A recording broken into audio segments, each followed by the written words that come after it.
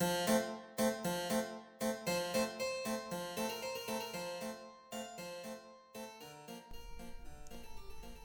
and welcome to GradCast, the official radio show and podcast for the Society of Graduate Students here at Western University. I'm your host, Ariel Frame. And my name is Yimin Chen. Tonight, we have a guest from the Faculty of Biology, second-year master's student, Anna Chernyshova. Hello, Anna. How are you? Hi, I'm good. Thank you for having me. Okay, so Anna, I understand that you study termites here at Western, and those are those little sort of teeny tiny insects. They eat wood. They're sort of like ants, I guess. What is it about termites that makes them special? Well, termites, despite common understanding that termites are very similar to ants, they're actually not that similar. They have some differences. Although both ants and termites, as well as honeybees and some wasps, they are the special types of insects that live in highly functional societies. Okay. Comprised of usually thousands, sometimes millions of individuals. And so termites, they're different from ants in the way that their genetic system is set up, and also they belong to two different insect orders. Okay, so they're not really related. So they are both insects. So they do form part of Arthropoda, but they are nevertheless from two distinct insect orders. Okay. So the Hymenoptera and the Blattodea. And the Blattodea, that's the order to which termites belong. And actually, it is the same order as cockroaches are. Oh, really? And what's interesting is that termites are actually eusocial cockroaches. So, and this was not known until relatively recently. Termites were considered to belong to their own order, which was called Isoptera. And recent phylogenetic analysis actually showed that their DNA sequence is extremely similar to cockroaches. And so they are, in fact, cockroaches.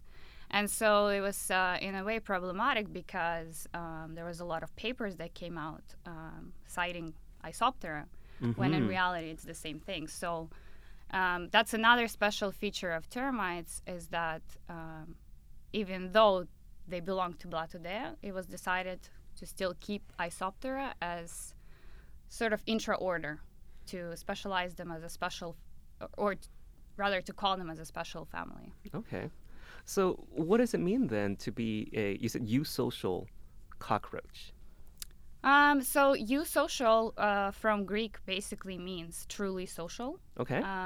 And this eusociality is the highest form of biological organization across all animals, including humans. It's actually more sophisticated social organization than even we as humans have. Oh, wow. And what makes it so sophisticated is that if you look at humans, right, so we can specialize in specific roles after attending school or acquiring some skills, right? Right. But in termites, in a way, there's many factors that define it, but the castes are physically distinct. So if you imagine, if we as humans had the system, then you could have a police officer.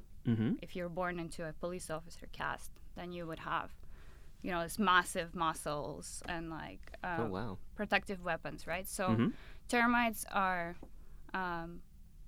their police officers are basically a soldier caste, and the soldier caste is very unique in that they have specific features of their body or of their biology that allow them to perform defensive functions. So, for example, they have huge, large heads with mandibles. So if any intruders come in, then they can kick them out or pinch them. They have this protective system, and then they also have other castes within their colony. Each of the castes, depending on their role, what their function is within the termite society, they have physiological differences.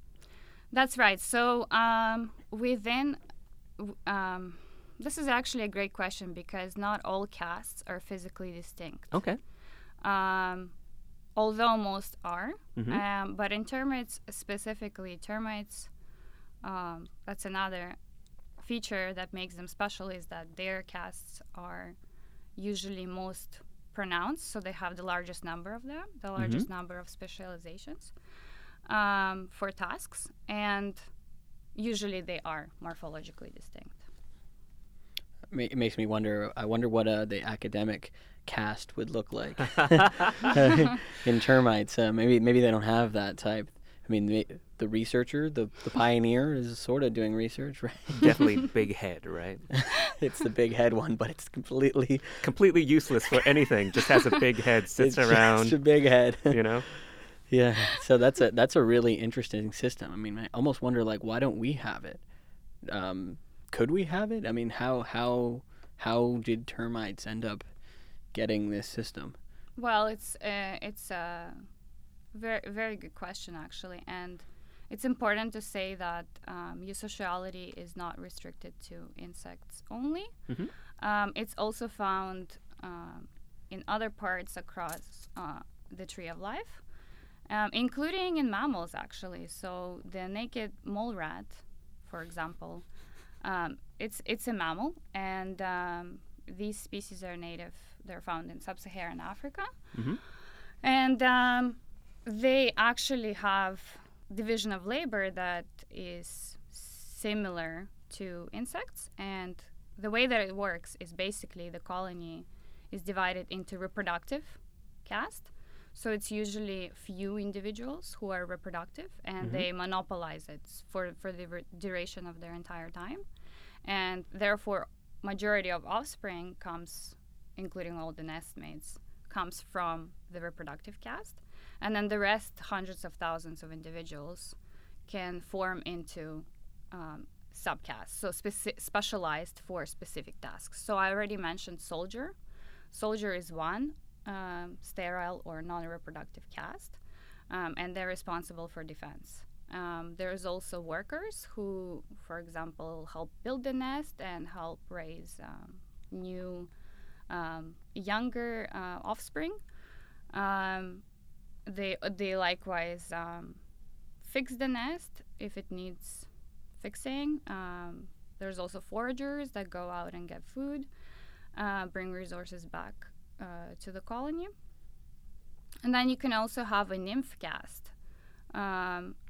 So the nymph caste is sort of a precast to the queen and the king, which are reproductive. So when the queen and the king are, in termite case, are present in a colony, reproduction is performed by them. But then imagine if the queen and the king get old and they die, right? Then what's going to happen to the rest of the colony? That would be considered a waste, right? So then there's a system for this. Then nymphs can, when there is no queen or king present, the nymphs can actually develop along the reproductive line of development, and they can become the queen, or the new queen or the king. In that case, it's sort of like having backups ready in case anything happens to the king and queen. Right, because you don't want all these individuals to just die off. Okay. And especially considering that the chances of successfully founding a colony are actually pretty low. Considering that it's dangerous, you don't have protection that you used to have when you live in a colony, and you got to do everything yourself, at least at the beginning. Okay. I mean, in some ways, when you're saying this eusocial, it's more complex. It's higher than our way of being social.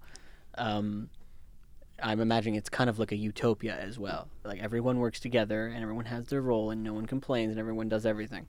But I'm also wondering, in the case, specifically with the nymphs, is there like a hierarchy, or is it a little bit of a battle when the king and queen die? Which nymph gets to be the king and the queen? That's a great question, and there's a lot of variation that is found across the world. in different species. There's about 3,100 different types of termite species across the world, Whoa. and they all live in different environments. They may have more or less number of specified sterile individuals, and so there are a lot of differences. Well, like this whole caste system, this whole eusocial organization of sort of termite society seems really complicated. And as you said, a lot of it depends on the survival of this one royal like breeding pair, right?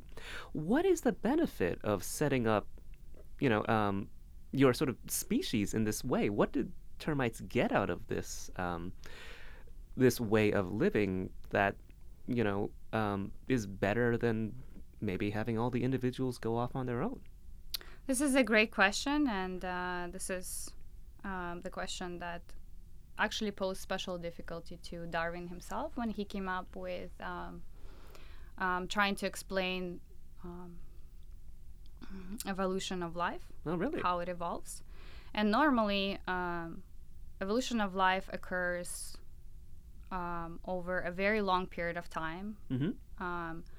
Usually, it can be accumulation of genetic variation that happens, right? So you could have your genes could get mutations, which are random, but then they might be beneficial and they might be selected for over generations if they provide a benefit for you. So from one perspective, the system is paradoxical, right? So individuals choose to limit their own chances of reproducing and sacrifice themselves in a way at the expense of their own personal fitness, right? For the good of the colony mates and for the good of the queen, right? So what's more, if you look at the example of honeybees, which a lot of more people are familiar with, if you've ever come close to the honeybee hive, you will probably get stung, right? Right, they'll attack you. What's more, when they will sting you, the honeybee will actually die because the way that their stinger is shaped, it will stay in your skin, and when they pull away, it rips off their guts essentially. Oh wow! So that is truly self-sacrificial and behavior, and it's very altruistic form of behavior, right? So from one perspective, you may think, how can this be favored? How can this type of behavior evolve when it doesn't benefit individual fitness, right? And so Darwin, that was the difficulty to his theory, and Hamilton proposed an explanation for it, and his explanation is still the best theoretical understanding that we have for eusocial systems and how they could have evolved. And he explained that, first of all, individuals within each colony, they are all related, right? Right. To some degree. They're all children of the breeding pair. Sure. Yeah. A lot of the times they are offspring of the founding pair, right? Okay. As in the case of termites, for example, right? In honeybees, the system is a little bit different, but likewise, to some degree, they're related to one another. So they're sort of like a family. So they are a family, yeah. So Okay. they share some proportion of genes, right? Even though they will have genetic variation depending on the castes, because remember they are different physically, so that means their genes are probably also different to some degree from one another. So Hamilton explained that such behavior could evolve if, for example, one individual performs an altruistic action towards another, right? So does something that is of benefit to his relative, his or her relative, right? if the benefit from this action outweighs the overall cost of this altruistic behavior, or the overall cost to individuals' personal fitness, then basically the entire colony benefits much more. And so at the colonial level, such system could evolve. So basically, Hamilton divided fitness into two components.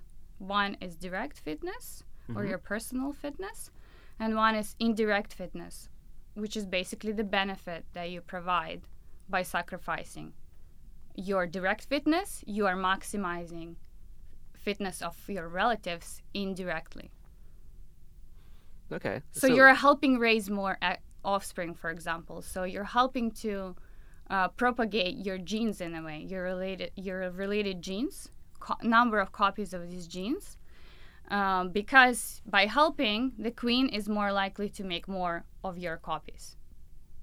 So the idea is basically to think of it on like a genetic level as opposed to an individual level. Right. So sociobiology, I guess one of the main ideas which was championed by Richard Dawkins in his famous work called The Selfish Gene, is basically if you step away from individual and look at evolution from gene perspective, from perspective of one, let's say, selfish gene, right? So let's say a gene wants to find any way that it can get more of its copies into the next generation. Right. And so we can think of sterile casts evolving in this way. So by helping, by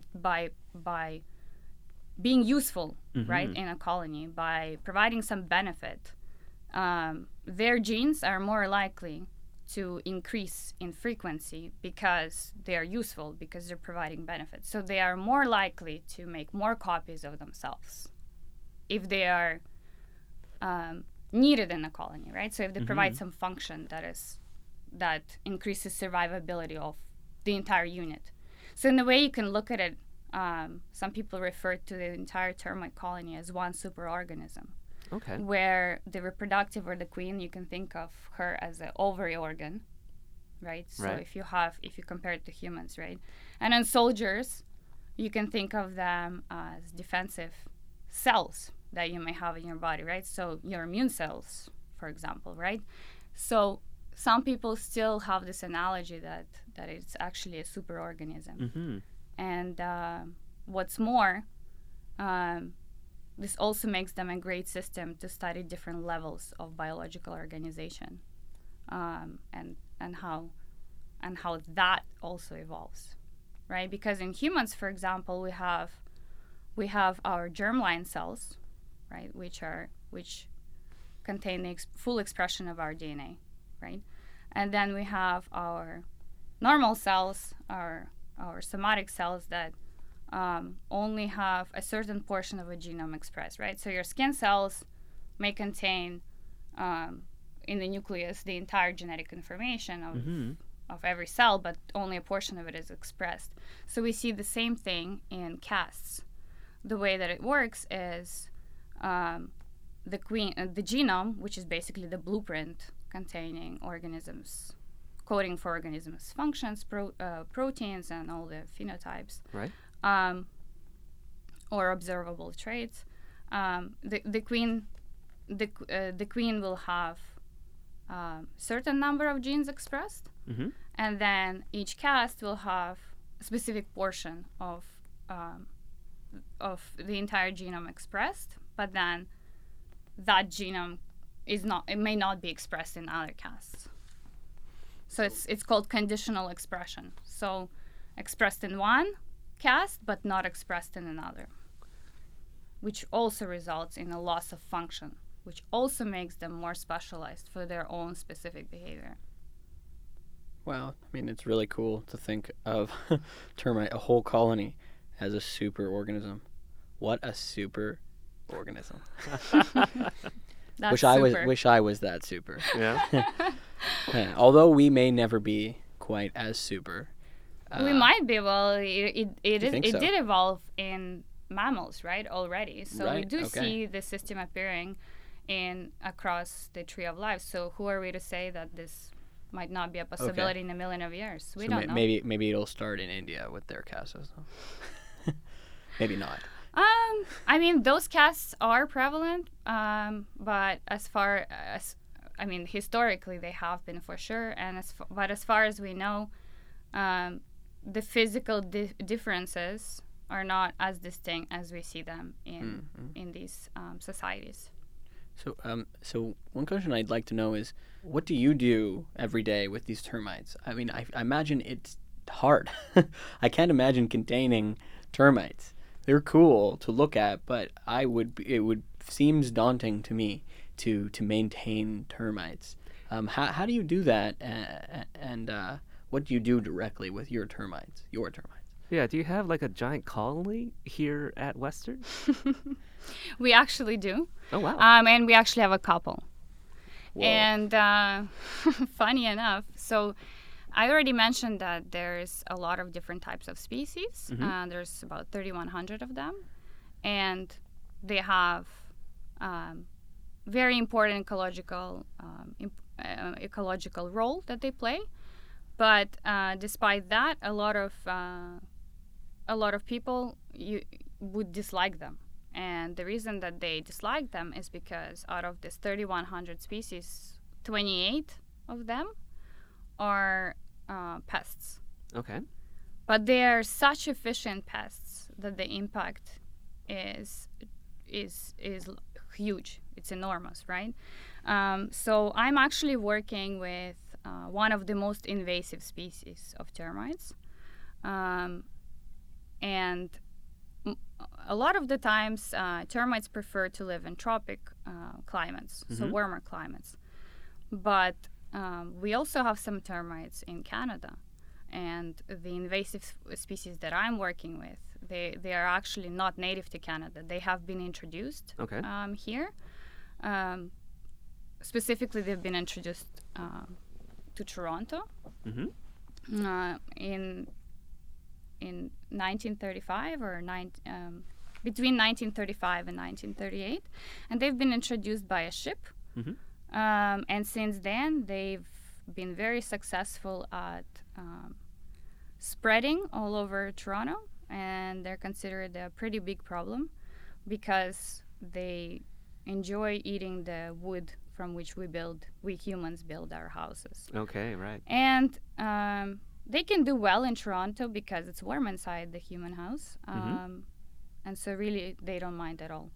And so because of that, they are also important. They're also important for economic purpose, right? So right. in the United States alone, last year, the same species, which are also present there, have done damage that was worth $80 million. Oh, wow. Just last year, just in the United States alone. And now in Toronto, they're continuing to spread, and there's more and more cases that are being reported of them, and they're very difficult to exterminate. And they've also spread now to other parts of Ontario. So the termites that we have in the lab are from Point Pelee. Okay. And these are eastern subterranean termites. So they live in the soil, and they're very easy to maintain in the lab, actually, because it's very hard to suffocate them. Okay. They have high survivability. You can just literally put them in a box, give them some wood, give them some cardboard paper, and they will be happy. And you need to give them some moisture. Okay. So that's pretty easy. It's much harder to maintain honeybees or other ant colonies, but these species are relatively, I would say, easy to maintain. I guess I was thinking it might be too easy to maintain. in that, are you worried if they're going to crawl out from under the door in the lab? Well, actually, we've we've done some outreach events where we showed termites to people, and it always freaks them out. They're always scared of bringing them in. But I guess the only cast you should really worry about bringing in is the reproductive cast. Right. But even then, it's relatively hard for termites to successfully establish a colony because it requires resources, it requires labor, and there's a lot of danger into them not being able to even survive, right? Not even being able to start off a colony effectively. Okay. And so with these colonies you have here, what is sort of the ultimate question that you're hoping to answer with your research? So the ultimate question I'm trying to answer is, how do these casts evolve? If not through direct reproduction, then according to the Hamilton's theory, they must evolve through indirect reproduction, right? So by directing their help to reproductive mother or father, they're able to indirectly somehow evolve, right? So nobody knows how this actually works. Okay. And why? Because in order to find this out, you need to zoom in into the genes, and to do that you need to use technology, right? So it wasn't until relatively recent that we have evolution of all this technology, the bioinformatics era, which is now making it possible for me to see how direct versus indirect selection actually operates on these genes, and how this wonderful, interesting system has evolved and continues to do so. And especially what's intriguing, if you took all the mass of termites, it's 3 times larger than all the humans in the world. Oh, So wow. if you took all the humans and you put them together in one pile, and then you took all the termites and you put them together in one pile, it would be 3 times bigger. So obviously they are successful. So obviously this system is definitely intriguing to see that it's different, but yet it's so highly functionable. Wow. So, Anna, we wish you all the best in your work unlocking the mysteries of the termite genome. Okay, thank you very much. Right. And if people would like to follow along with your work, do you have like a ResearchGate profile or something like that people could visit? Yeah, I do. And I'll provide that. Okay, so we'll have a link to that in our episode write-up once this is posted. Anna, Okay, thanks very so much. much for having me. So GradCast is a production of the Society of Graduate Students here at the University of Western Ontario. Tonight, we talk with Anna Chernyshova, and I'm your host today. My name is Evan Chen. I was joined with Ariel Frame. If you'd like to get in touch with GradCast, maybe come on and be a guest yourself, or come on the committee and help make this program, you can drop us a line at gradcastradio@gmail.com. You can always visit our website, gradcast.ca, to keep up to date with all of our episodes. We broadcast every Tuesday at 6 p.m. on Radio Western, CHRW, and you can subscribe to our podcast on Apple iTunes, Spotify, SoundCloud, Google Play, and wherever you get your fine podcasts. This week we have a shout out from the SOGS Academic Committee, and they are hosting the annual Western Research Forum on March 22nd. This is a free university-wide interdisciplinary conference for graduate students to present their work and network with other trainees from various fields. For more information, please do check out sogs.ca/WRF. Thank you and good night.